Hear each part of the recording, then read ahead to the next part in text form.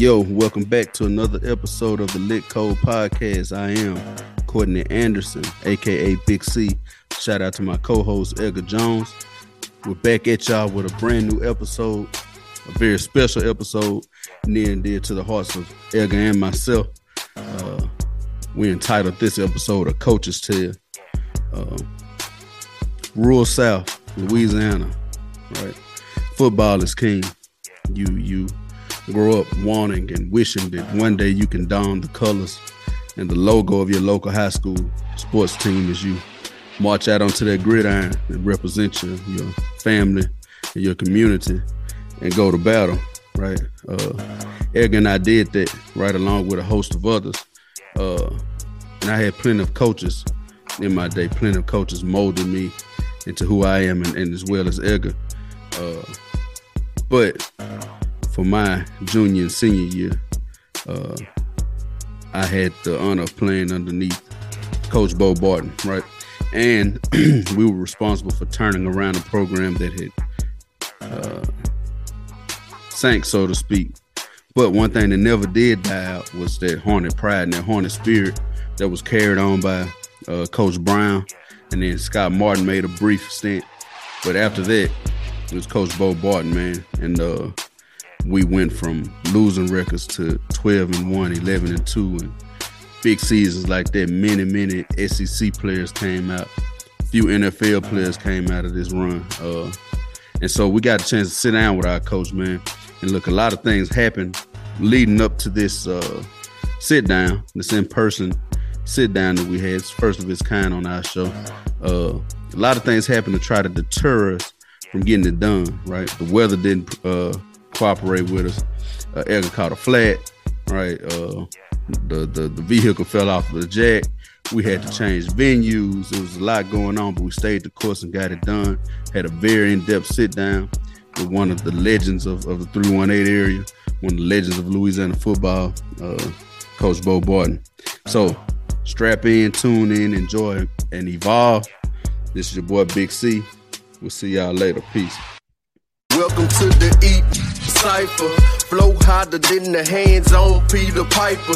And now we would like to introduce you to your rivals. It's like Ali and Tyson. The hook miss with the liking. Show nothing, Mr. Bison. Maximus and Leonidas. You were in the booth with Titans. Goons, goblins, and Vikings. It ain't really nothing like us. Yo, welcome back to another episode of the Lit Code. I am Courtney Anderson, aka Big C, one half of the Lit Code Podcast with Edgar Jones. Podcast where the menu is short and sweet and there's plenty for your mind to eat. Look, looks a little different again because we're doing our very first in-person Lit Code episode, right? Before I get started, I want to thank each and every person for watching, listening, a minute, an hour, however long you've been doing it, man. We appreciate y'all. Keep watching us, keep liking, keep sharing. We do have a very special guest today. Somebody that's special to Edgar and myself. He would be the, fourth coach I ever had. But he started coaching me at a time when I was turning from a boy into a man, and I learned a whole lot from this guy. And went on an incredible run. I was a part of something special with him.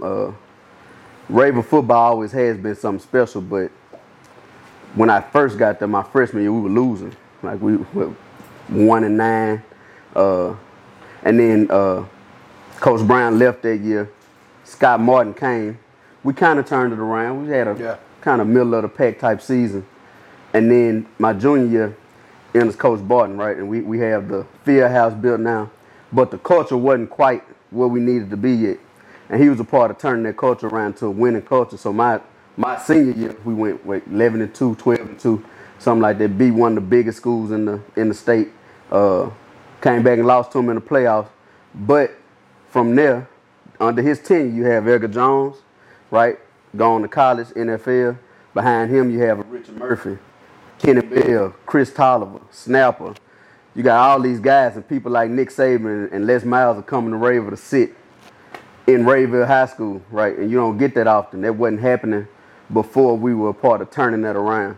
And so he was the biggest part of it because he was our leader, right? And we learned a lot of stuff from. We always talk back about football. Edgar and I like to relate things to football a lot, man. And he was one of the ones that taught us a lot of those lessons. Mainly, you know, if you get knocked down, you ain't really got time to stay. You got to get back up because the whistle just blew and look, that same guy coming back. Now, all in that split second, you got to decide what I'm going to do. I'm going to lay here, I'm going to get up, and it's going to be a long night if I decide to lay down because he ain't stopping, and the game ain't going to be over till the clock hits 0. I've always taken that with me no matter what. So, without further ado, I want to introduce Coach Bo Barton, my head ball coach. Thank you, Hornet. It's good to be here with you guys, man.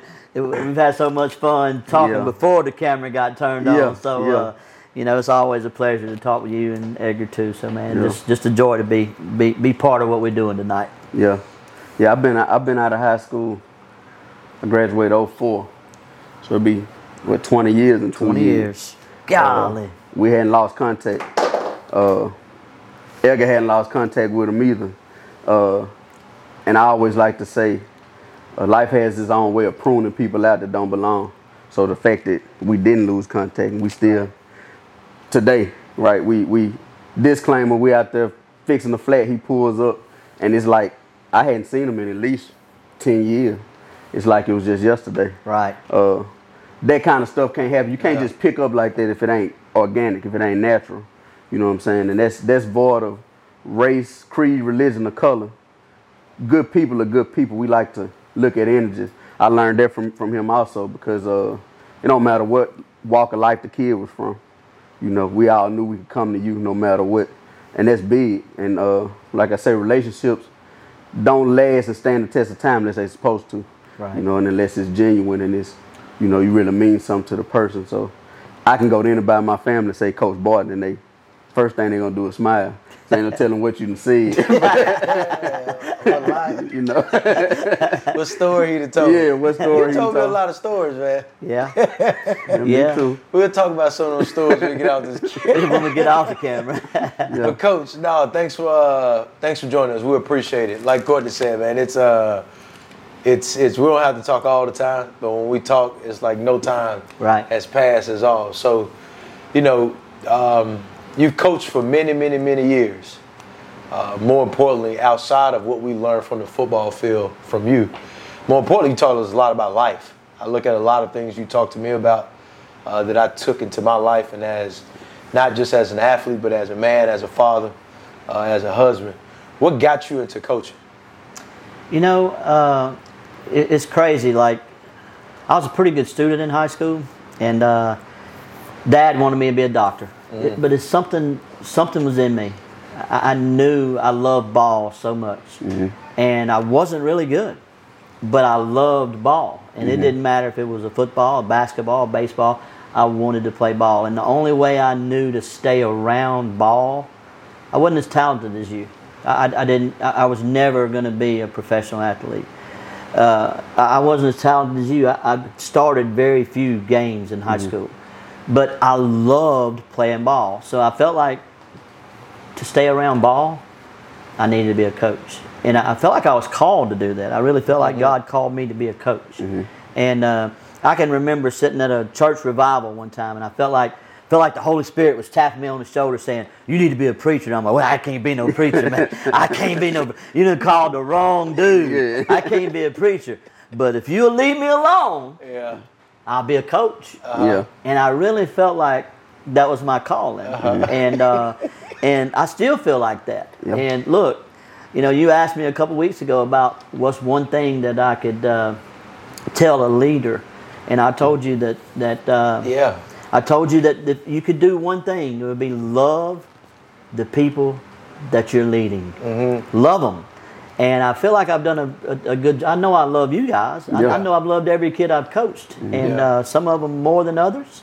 And I've coached some of them different, and some of them harder, and expected more, and that's just part of it. But and then the other thing was, you know, just don't love them more than you love your own family. That was the. I asked you what was one of the things you had to be careful of. Careful of, exactly. And that's important. I mean, you know.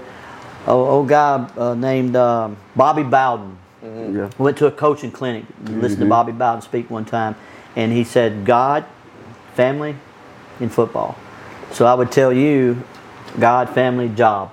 I mean, it's the same thing. And so that's what got me into coaching. I just felt like, you know, I was called to do that. And I love it.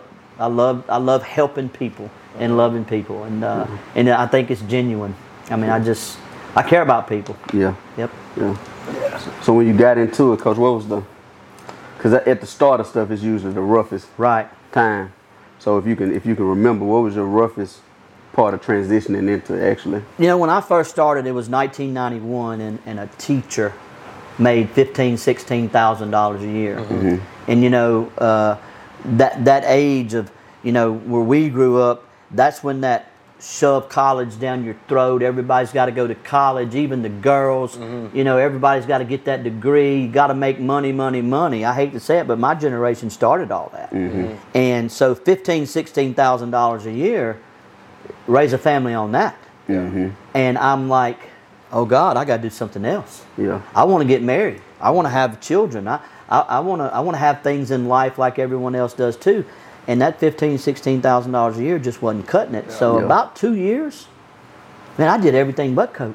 I sold insurance. I sold cars. I worked for Terminix. I did 7 or 8. I worked for a plumber. I did all kind of things trying to figure out what to do other than what I was actually called to do. And whenever this man named Ray Gambino, who was a head coach at Wasman, Hall of Fame coach, called me out of the blue and said, hey man, I just took over at St. Frederick. I hear you might be looking for a job, and I went and interviewed with Ray Gambino, and I've never been the same since, because he was one of those people that loved his people. And I saw that, and I grabbed a hold to that, and you know what, Edgar, Courtney, that's when I became happy. When I realized, you know what, this is what I was called to do, this is what I'm supposed to do. Now either you're going to get on the bus with me, or I don't need you in my life. And when I finally grabbed a hold to that, I did pretty good at it, you know. So, but that was my biggest obstacle. It's probably looking at the money instead of looking at the lives I might have a chance to change. Well, let's talk about that for a second, because a couple minutes ago you said that your generation was a generation that was chasing money, chasing money. And that was still a generation that was all about, I mean, you would think about values, right? About family. Why do you think it was that? I don't know if it was like, you know, Edgar, in the early 80s, the number of people that went to college and was expected to go to college was way less than it is today. You know, I've been to a lot of graduations over the years where families, where young men and young women graduated from high school, was the first young man or woman that graduated from high school in their family. I was the first person in my family to graduate from college. And it was like, I can remember, hey, I'm second year in college, and grandparents saying, how come you ain't got a full-time job? You need to go to work. You need to do this. And I'm like, I'm barely getting by 20 hours a week, busting a butt, just like you have in your own college days. And they're sitting there going, you need to go get a job. And that was the way they thought. But for some reason or another, you know, my group, 80s babies, we'll call them, we started that, let's go to college, let's go to college, let's go to college. And now I'm so anti-college. I'm not anti-college. I'm just... There's so many ways a man or a woman can make a living today without a college education. And we failed our young people in the education system because we've tried to shove college education down everybody's throat. And it's not for everybody. It's not for everybody. It is not. And people can be so successful in other realms in the world without a college degree. I mean, it's important, but it's not. Just be the best. End all, be all. When they defunded Votech, so my data came up, they could take shop and go learn how to be a plumber. So everybody wasn't going to. It used to be a thing. You didn't have to go to college. You could learn a skill, you know, and a skill, really, you work for somebody else 10 years or so and do your own thing where you set up for life. But I think that's a part of the elite making more consumers out of people instead of owners. And when they took that out of schools, to me, that was a big problem. So now I got a degree. 4-year degree. I also have a certification. They took me 2 weeks to get, really, and I need to work and get some experience. I got that cert, 2 weeks, $2,500.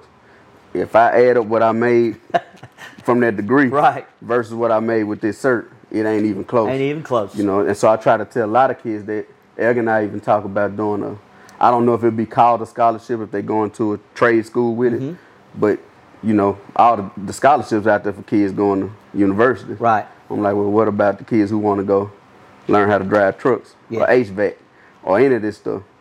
Coming up, they don't teach you the truck drivers make money like that. Truck drivers make bank, you know, especially when you got your own. Right. You know what I'm saying? Or the guys is hot shotting. The plumb, I mean, let your septic system back up. You're gonna call the plumber. Find out how much it costs. Yeah. Let the AC go out wise like this summer. Yeah. You're gonna call the HVAC person. You know what I'm saying? And you're gonna pay them what they want too. Hey, because you gotta get it fixed. I just built a house not too long ago, and the painter, his bid was $47,000. What you tell him? I told him I was gonna paint it myself. And me and Miss Shelley painted it ourselves. I couldn't afford $47,000. No, sir. Yeah. We painted that look. Miss Shelley got painted blue one day accidentally. It was so funny. She's like, can I paint this last board? I said, yeah, baby. And I looked over at her, and she had the trigger turn around the wrong way. She said, did you turn this around the wrong way? And all of a sudden, she squeezed the trigger, and blue paint hit her all in the face. She had blue, she looked like a Smurf. Looked like a Smurf. Yeah. But, no, I had to tell him no, Edgar. But I went, dang, maybe I should be a painter. Yeah. That's what my dad was growing up. He was a painter. So. That's a skill in itself. Yes, sir. It is. Yeah, you can make a lot of money doing that. A lot of patience doing that. Yes, sir. Yeah, and I don't got it. Yeah, me I'm a either. demolition man. I ain't paid. You tear it down. You need to tore Get you a sledgehammer. I would cover it, but maybe that's something I can master. Getting into something where I got to have a little bit more patience. Yeah. So, Coach, you know, man, I remember when you came to Rayville. It was my last year. You came. You came my last year. Where did you come from, coaching-wise, and what was, you know, kind of your thought process when you were getting ready to come into Rayville? Well, I'll tell you, Edgar, I was 6, 7, I think 8 years or 9 years into coaching when I came to Rayville the second time. See, I was at Rayville before I came to you guys. I was there as offensive coordinator. Coach Brown was our defensive coordinator, and Pete Mangum was our head coach. So I had been there before. And, you know, even though I didn't agree with everything Coach Mangum said or Coach Brown said, I was on that staff and learned a lot from them. And you know, I went, man, I'd like to come back here one day. So, but I left Rayville. I went to Northeast High School in Tensall Parish. Became a head coach there. Loved it. One of my favorite places ever that I've ever coached. Had great talent. If I knew later what I knew then, or let me say that. If I'd have known then what I grew into, I'd have won state championship there. They were just there? At Tensall Parish, at Norton. Why was that? Talent. So much talent. I had probably, let's see, Keith Thomas played at ULM. Chris Washington went to Northwest. No, Chris Washington went to Tulane. Okay. Derek Frazier went to Southern Arkansas. Leslie Bradley went to Arkansas Monticello. Calvin Brooks went to Grambling. So on that team, in 2 years, I had 6 or 7 kids go play college football. They were a talented bunch of young men. And so I went there, and then I went to Bastrop, coached under Coach Bradshaw for 2 years. Went to Ouachita, which at Ouachita I gained a lot of valuable knowledge. There was 4 guys that had come off a couple state championships from West Monroe that I got to work with, and then that Ouachita staff was outstanding. And I just soaked in as much as I could, and then the Rayville job came open, and Coach Lewis called me. Scott Martin had just left and went back to Ponchatoula, and Coach Lewis called me, and I went in and jumped in their feet first. And I wish I could tell you that all of that was my ideas, but I borrowed things from West Monroe and Ouachita and Bastrop and those places. I mean, the summer jobs that we got for kids at Rayville. I mean, at one time, me, Reverend Smith, and Harry Lewis, we had 20-something kids working in the summer. Yeah, I worked at the pool. Yes, I mean, we had them working everywhere. Hospital. And you know what? If you wasn't a football player and you wasn't making your good grades and you wasn't doing right, you didn't get one of those jobs. And we did all that, but that came from Coach Bradshaw. We did that at Bastrop, and putting kids in the truck and hauling them all over and calling and sending out videos, that came from Coach Bradshaw. That's something I learned from him. So, you know, I just say God put me in different places to teach me to the point where when I got there, that I was prepared and ready to help. And I'll say this about Rayville. Look, we identified young men early as to people that we thought would have a chance to make it. And then, look, between the preachers in town, some of the Sunday school teachers, the moms, the teachers at the school, you knew when you were supposed to take the ACT. You knew you had to make A's and B's in your freshman year. And that was why we were able to get those kids out of there, is they got identified and then they got pushed in that direction. And with the community involved, hey, Richard's not doing what he needs to be doing here. So Richard gets taught at home. Richard gets fussed at home. Richard gets fussed at school. Richard gets encouraged at home and school. And we get that straight. People don't know it, and I don't think he would mind me telling them, but Richard Murphy took that ACT 5 times to get eligible. Okay? Not only did he do that, but we had some people in the community that paid for Richard to go to Sylvan Learning Center to learn how to take the tests. And he did it. I didn't do that. I just gave him an arm to do it with, and so did other folks in the community. And so that's what we did. It was like, so we kind of learned everything from all these other folks, and then we involved that community. Look, man, that was what the best thing about going at Rayville when I was there was everybody was involved with these young men and trying to make them better, from the mayor to the economic developer, to the junior high principals, to the school board. I mean, we talked about the school board members earlier, Claude Miner and Bob Adams. Those 2 guys love Rayville, and that was big, And so, just thankful I was able to be there, man, to be part of all that. It's interesting to hear you talk about different phases in your life, and you were underneath this coach, and then you were underneath this coach, and then you had experience with this coach, whether it was good or bad. Right. I mean, I think we all can look at different seasons we've been in our life and different places we've been at when we've had different experiences, whether they were good or bad. But one thing I heard you say is that you just took in that information. Right. Like, God placed you in this position, this position, this position.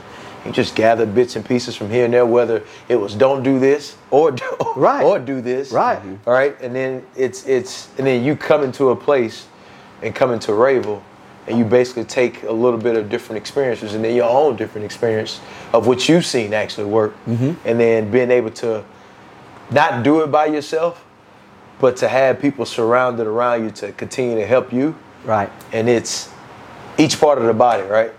Each part of the body is important. The body is one. And that's really what you talked about of each part of the body was extremely important. It came together to be one, to be able to help all those youngsters out.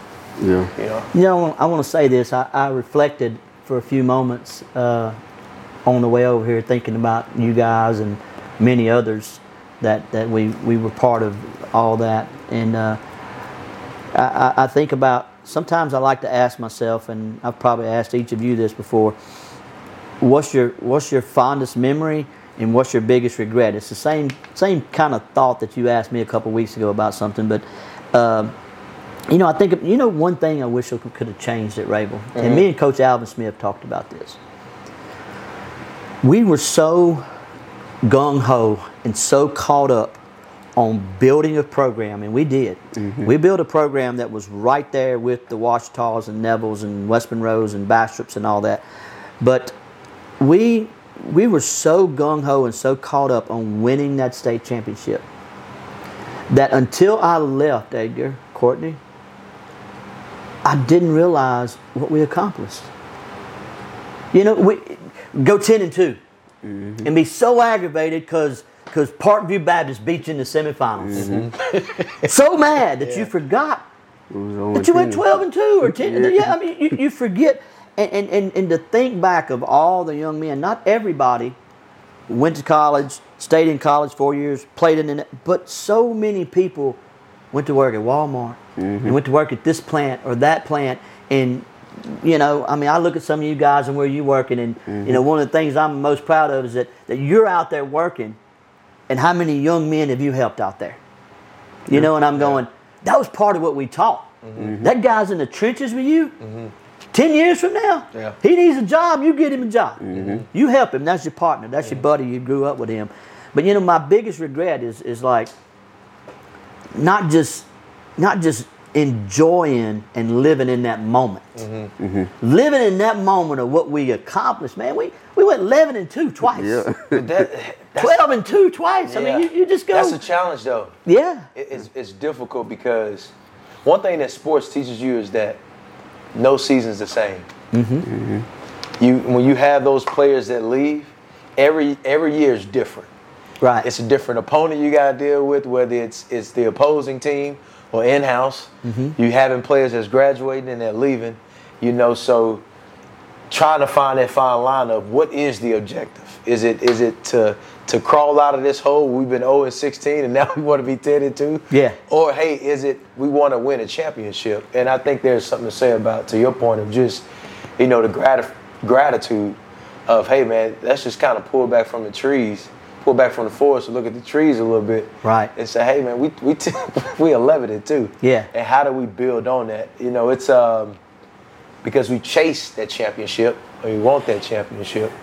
I think also too what can happen is we don't celebrate those small wins, and then we're never teaching ourselves on how to celebrate that. So as soon as the season's over with now, it's like we spent so much time on what we didn't accomplish, rather than thinking about what did we accomplish. What did we do? Let me tell you, it's like I look back on it and it's so simple now. Like you realize, okay, when I came to Rayville, it was like, man, you got to get Oak Grove off the schedule. You realize in 10 years, we beat Oak Grove 8 out of 10 years.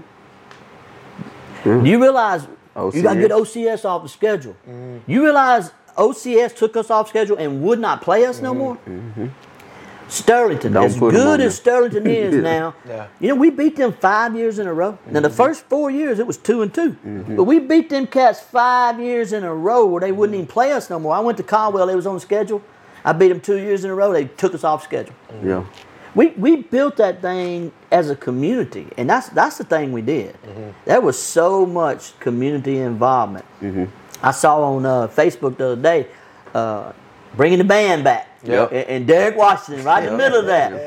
Man, I had so many ball games in the PE gym with Derek Washington, and to look and see, I'm praying and I'm hoping people go, what do you think about Rayville? I'm like, this could be the time.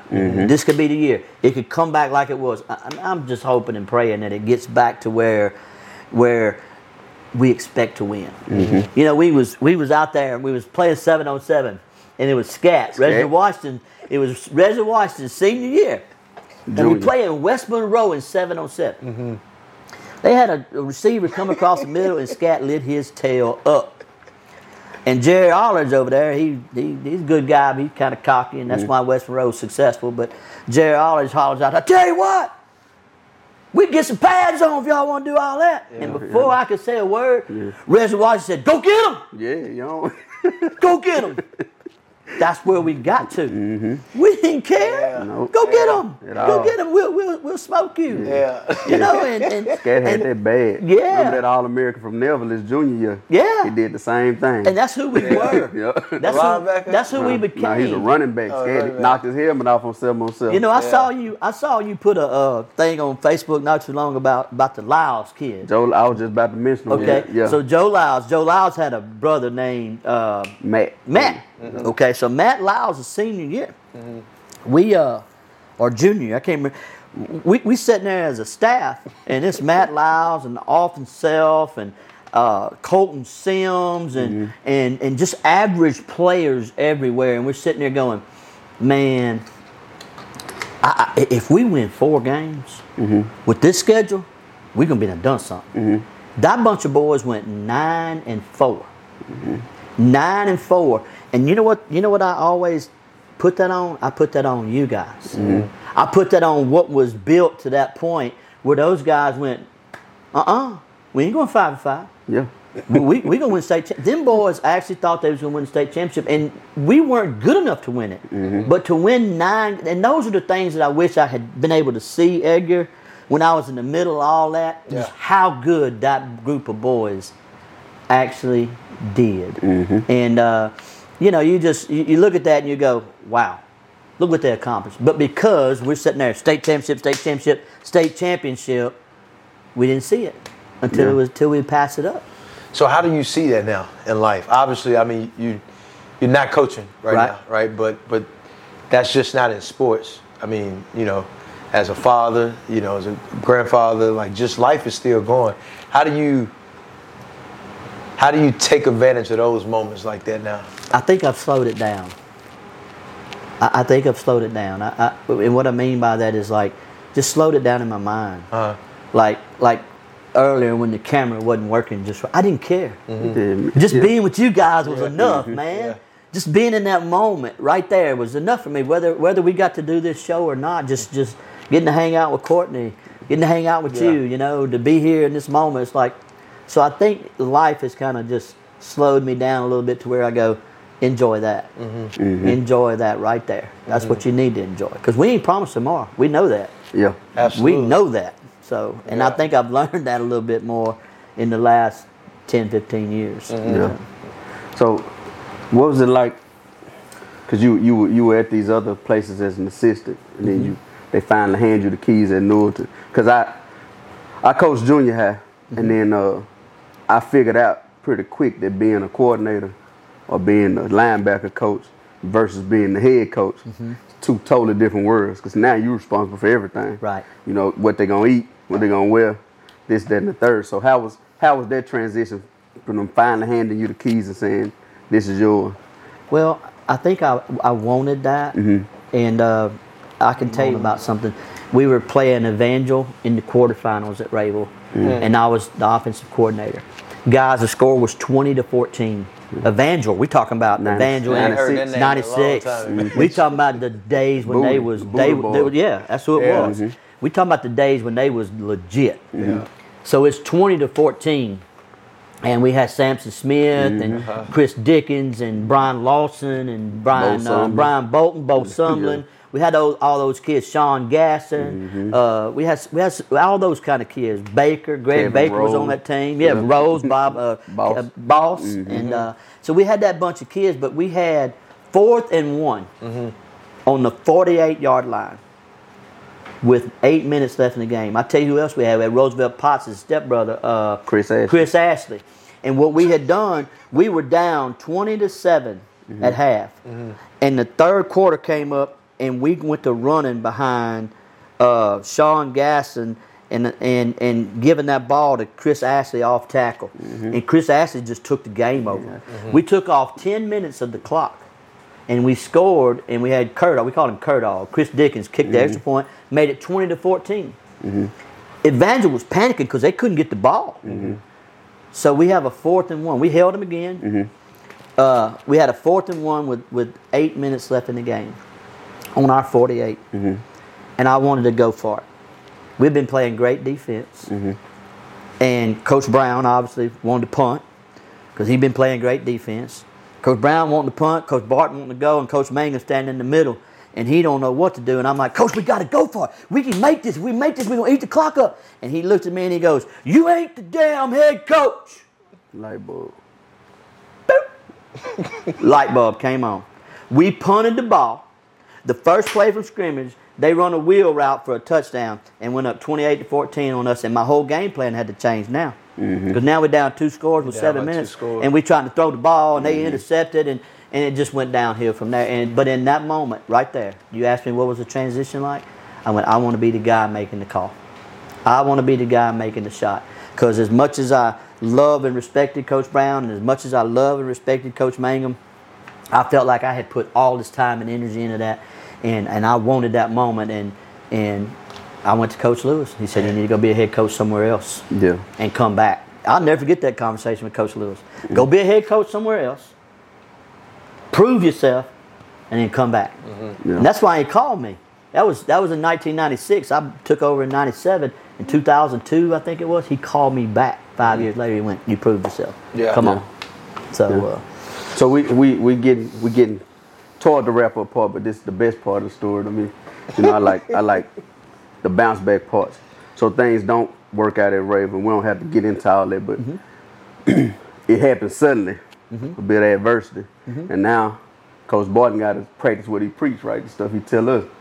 You can get knocked down, you got to get up. You know what I'm saying? So you go from there to Caldwell next.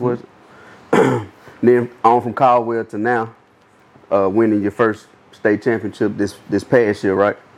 Second one. Tallulah Academy was first one. Mm-hmm.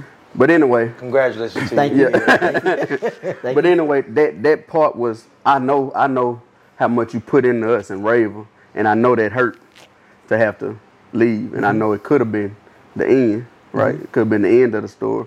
It was just a little chapter, right, to get you on to this point. So talk about what your mindset had to be to bounce back from that, go turn that another program around, and another, and what you gained from being at Rayville that helped you do that. Probably one of the hardest things I've ever done in my life. Mm-hmm. I mean, when I went to Rayville, my goal was to get good enough and get enough notoriety, because I was still young and stupid, mm-hmm. to take over at West Monroe, mm-hmm. to take over at Neville, to take over at a Ruston. By that third or fourth year, I went, we are West Monroe. So I sold out mm-hmm. to Rayville. And I really felt like, for whatever reason, some people turned their back on me. And so I had, not only that, but looking back, there were some things I could have done different. Mm-hmm. And so with all that being said, you go, where am I going to be? Where am I going to be? And we made a decision, because I'll just be honest with you. I went to Mayor Lewis. And Mayor Lewis goes, hey, superintendent's against you, I can handle that. Principal's against you, I can't handle that. You got 2 against you. Coach Wright, Larry Wright, was all with me. He wanted to stay right there with me. My Booster Club folks wanted to stay right there with me. But in the middle of all that, it's kind of like when a preacher takes over a church. If everybody don't want him, he's kind of scared to go. I'm sitting there right in the middle going, superintendent's against me. She got the principal. She's against me. What do I do? What I do? And God opened another door at Caldwell. And tell you how God works. I made way more money than I was making at Rayville. We won 10 games twice. Caldwell never won 10 games. We won 2 playoff games. They never won a playoff game. So God took care of me. And then, of course, we retired at Caldwell. And then we went to the private sector. But look, in the last 7 years, 2 state championships, 2 runner-up titles, twice in the semifinals and once in the quarterfinals, and that was COVID year. And but you're right, Courtney. You preach when you get knocked down, you get back up. You better live it. Yeah. And I can say that to anybody. Yeah. And I wish I could tell you that was my original statement. You know where I got that out of? In Proverbs. Yeah. The book of Proverbs will tell you when you get knocked down, basically. Not like that, but when you get knocked down, you get back up. And so, it's just, I just think about all the things that my kids that I've coached over the years have been through. And, I know my life I'm getting older and things are changing and physically, mentally, and you go, I got to keep fighting. I got to keep going. I'm 56 years old. What am I going to do? What's my next thing? Where am I going to go next? But I will say this, Edgar, Courtney, no matter what you do over the next 30, 40, 50 years, if you put yourself and you use that platform that God has given you to help people, God's going to keep blessing you. He's going to keep blessing you. Yeah. I can promise you, I'm not a perfect man, but I know that for sure. And I thank God that He put me at Rayville. I can't walk in Rayville Walmart. In a 10-minute shopping spree, it takes me 45 minutes to get out. Because I'm going to run into somebody. And look, man, that's a blessing. Yeah. That is a blessing right there. That you can't, you go somewhere and people just want to sit there and talk to you. PE kids. PE kids. Hey, I don't know how much longer we got, but I want to ask y'all, what's your favorite memory?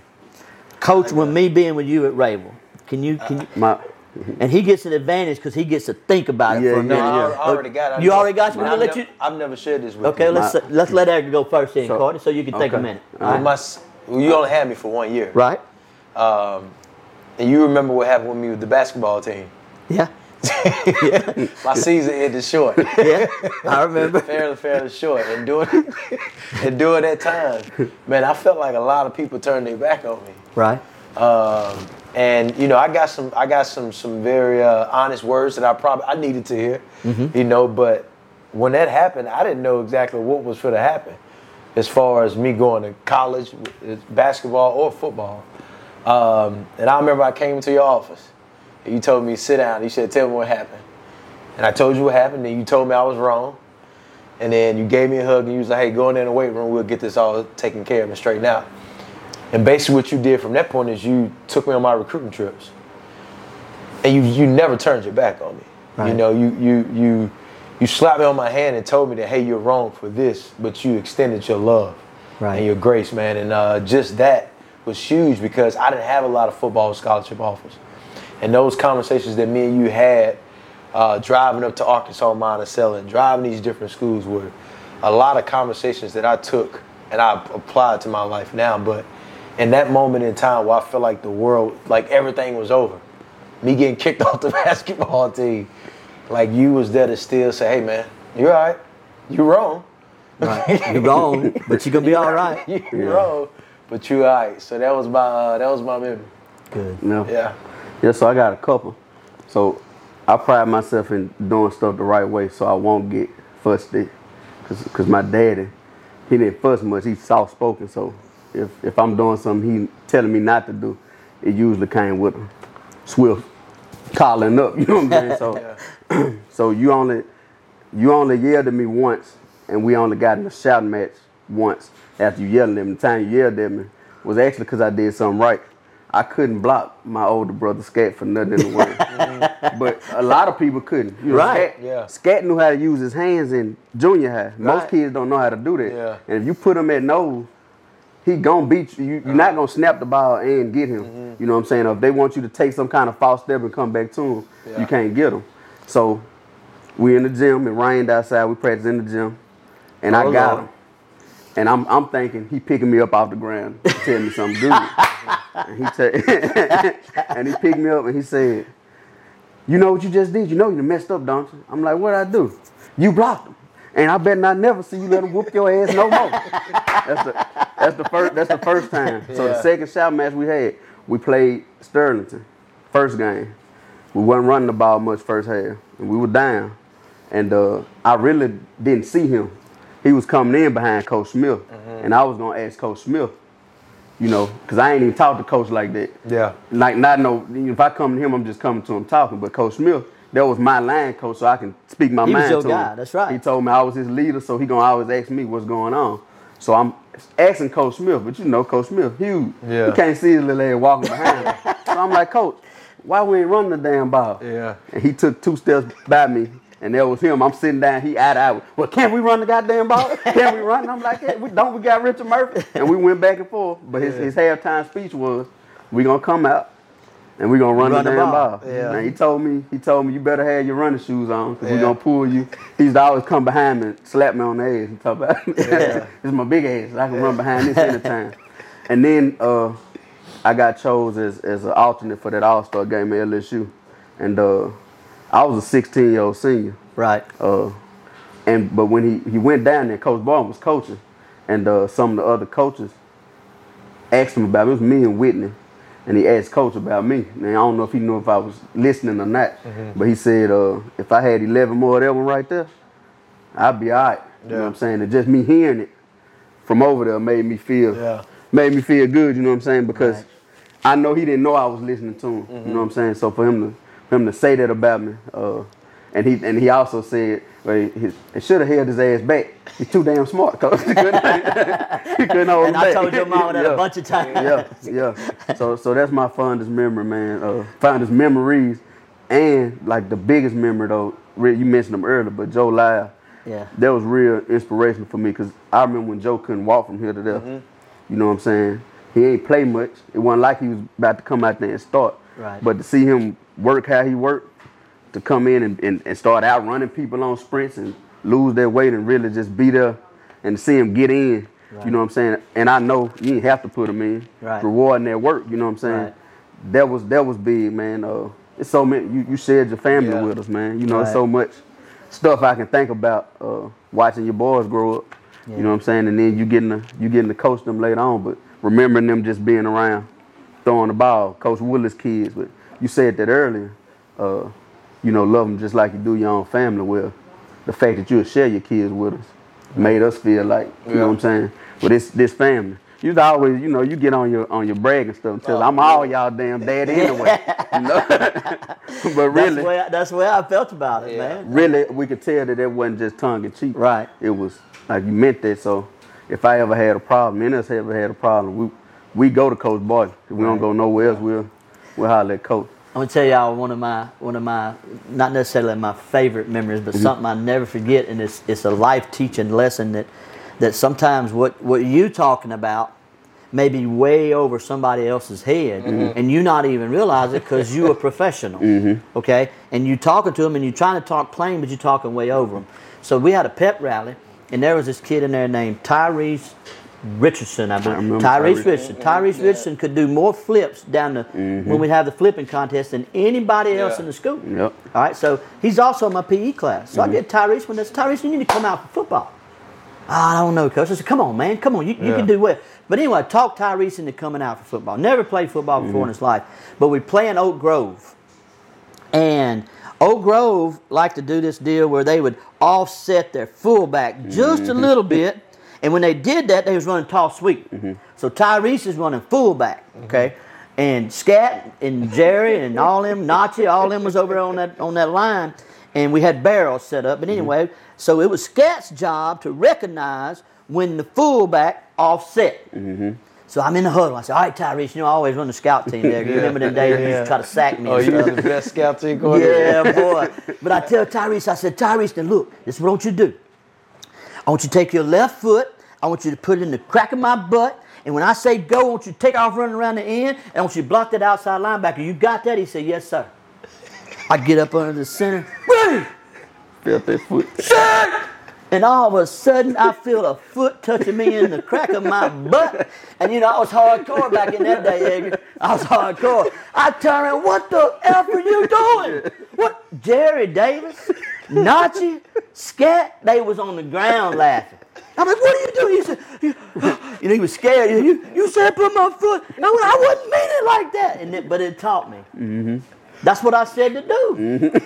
That's what I said to do. I said, put your foot in the crack of my butt. You gotta know your personnel. And I never forgot that as a coach. I learned something. I went, sometimes these kids don't know what the heck I'm talking about. I got to get back down. And I had to teach kids that. I had to teach coaches that. You get to this level as a coach, sometimes you're talking about Sam and Will backers, and they're like, who the hell's Sam and Will? What's that mean? Who's Mike? I got Mike. I got Jim and Jack next to me. So you got to get back down on their level, and I learned that. But look, man, we learned together. We had so much.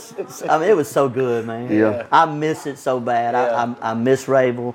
I love Rayville. I love you guys. Y'all know that. And love you too, man. Appreciate man, it's just I'm a blessed man.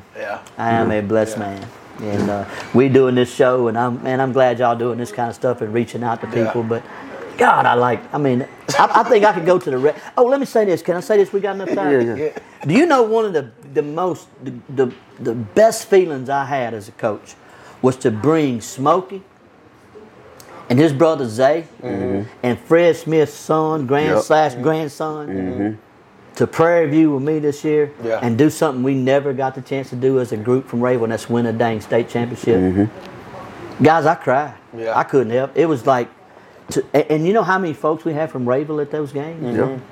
Just to be able to do that. And I still think to this day, had we split like they split the public and private, and we split when some of these teams I had come to there, we lost to Parkview Baptist twice, we lost to freaking Notre Dame twice. Some of those schools, and people don't realize this, but Parkview Baptist was beating Acadiana, who beat West Monroe, and Notre Dame was beating Turlins Catholic, who was beating Neville in the semi and quarterfinals. And we lost to these people. Talking about 7 and 8 D1s on the same team, Edgar. And this buddy of mine posted a Sterlington schedule a couple weeks ago on Facebook, and who Sterlington was playing. And I didn't want to brag, but I sent him an inbox. And I said, this is what we winded up with Rayville. We scrimmaged Ruston in the fall. Okay? Wait, let me start over. We scrimmaged Neville in the spring because nobody else would scrimmage us. We scrimmaged Ruston in the fall because nobody else would scrimmage us. We played West Monroe in the Jamboree because everybody in the Bayou Jam wouldn't play West Monroe but us. Okay. Then we played Bastrop week 2 and Ouachita week 4. That was our schedule. Yeah. You guys started all that. You got to the point where didn't nobody want to play us. They didn't want to be on our schedule, you know, and that's something I'm proud of. Yeah. That last team we had, you know, went 8-4 or something like that. They were so freaking good.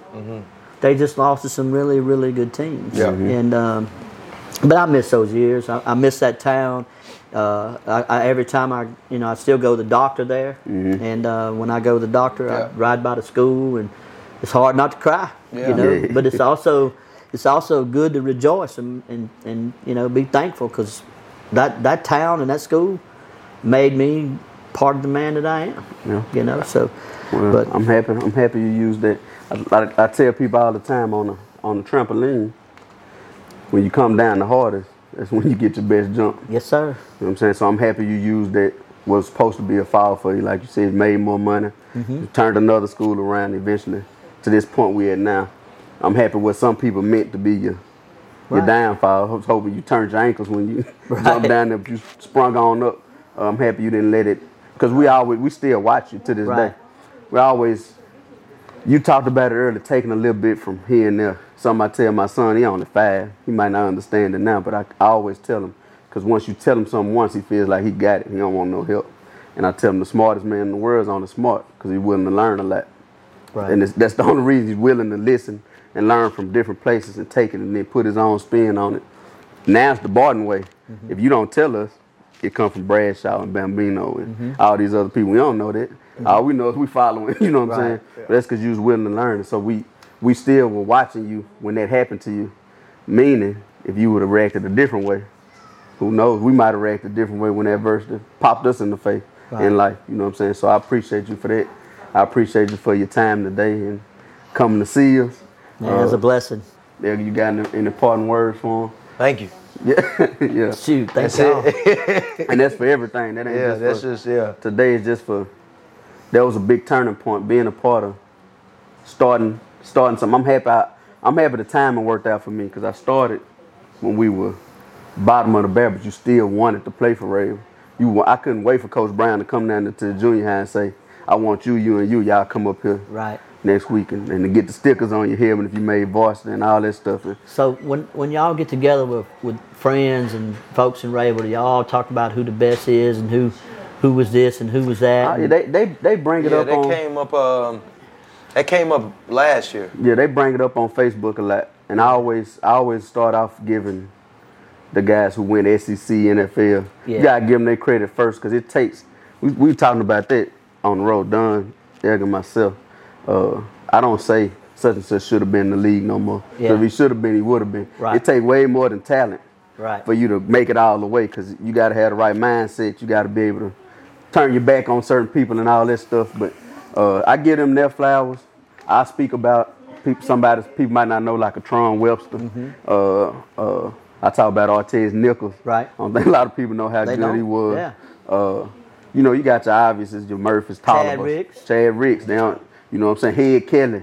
There's certain Jared Davis. Yeah. You know what I'm saying? There's certain people you got to, Nachi, you got to put Boss Rose. You got to. Certain people you got to talk about, and I don't think you can quantify and say who was the best because all of us picked up. Right. We wanted to play because that person in front of us. You know what I'm saying? And when I actually addressed it, because it was going on Facebook about who's the best D lineman, and who's the best receiver, who's the best quarterback, and when I talked about it, it's I look at it like when you look at a good-looking house. You know, you look at the external of the house, and then you probably go inside and you look at the internal of the house, and the internal of the house is nice. But if the foundation is raggedy, right, that house, none of that matters at all. Right.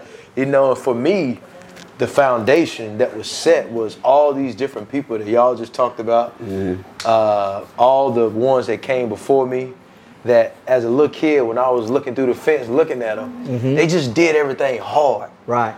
My mama, my aunts, my aunties, my uncles, the people in the church, the people that worked at Walmart, like, the people that work for the town, like, they just did everything with everything they got. Right. Mm-hmm. So to me, like, that wouldn't have been possible in what I did if I didn't see that. Right. Mm-hmm. The foundation was good, so I'm like, oh, this is how it's supposed to be. Mm-hmm. The example was set for me just by looking at all those individuals, whether they was on the football field or the basketball court or not. They just taught you on how you're supposed to work in life. Yeah. You know, I was driving down the road and my phone rings, and it's Jaron Johnson. And Jaron, I think, was working at the Rayville Police Department, and Jerry was up there at the time. And I think Nachi might have been somehow involved in this conversation, because Jaron's calling me. He's going, Coach Barton, I want you to tell this Will High dude and Jared Davis who the best defensive tackle ever come through Rayville was. I said, son, you talking to two damn good ones right there now. You might have played at that next level, but them two cats could play, and I ain't gonna sit here and say that you or them dudes could play. If he'd have came up there while we were still there, he would have had a different. Because we broke all the youngsters in. Yeah. Dan Baker, Chad Ricks, Bond. Yeah. Like they got a Snapper. Yeah. Remember Snapper came in and read it. It's gonna be my field house. Yeah. It was his first day out there. Coach. give me Will Height, give me Davis, give me Scat Washington right there. The next it was me, Sean, and somebody else. Just took him through the ringer. Yeah. He changed that tune. He made Tank quit. Yep. His first day out there. So they would have understood it a little better if he'd have been there. They would have. Yeah, so anyway, man, we appreciate you again, Coach. We love you, brother. We love you too, man. Yeah. Thank you. I love you, brother. Love you too. This is the Lit Code. We out.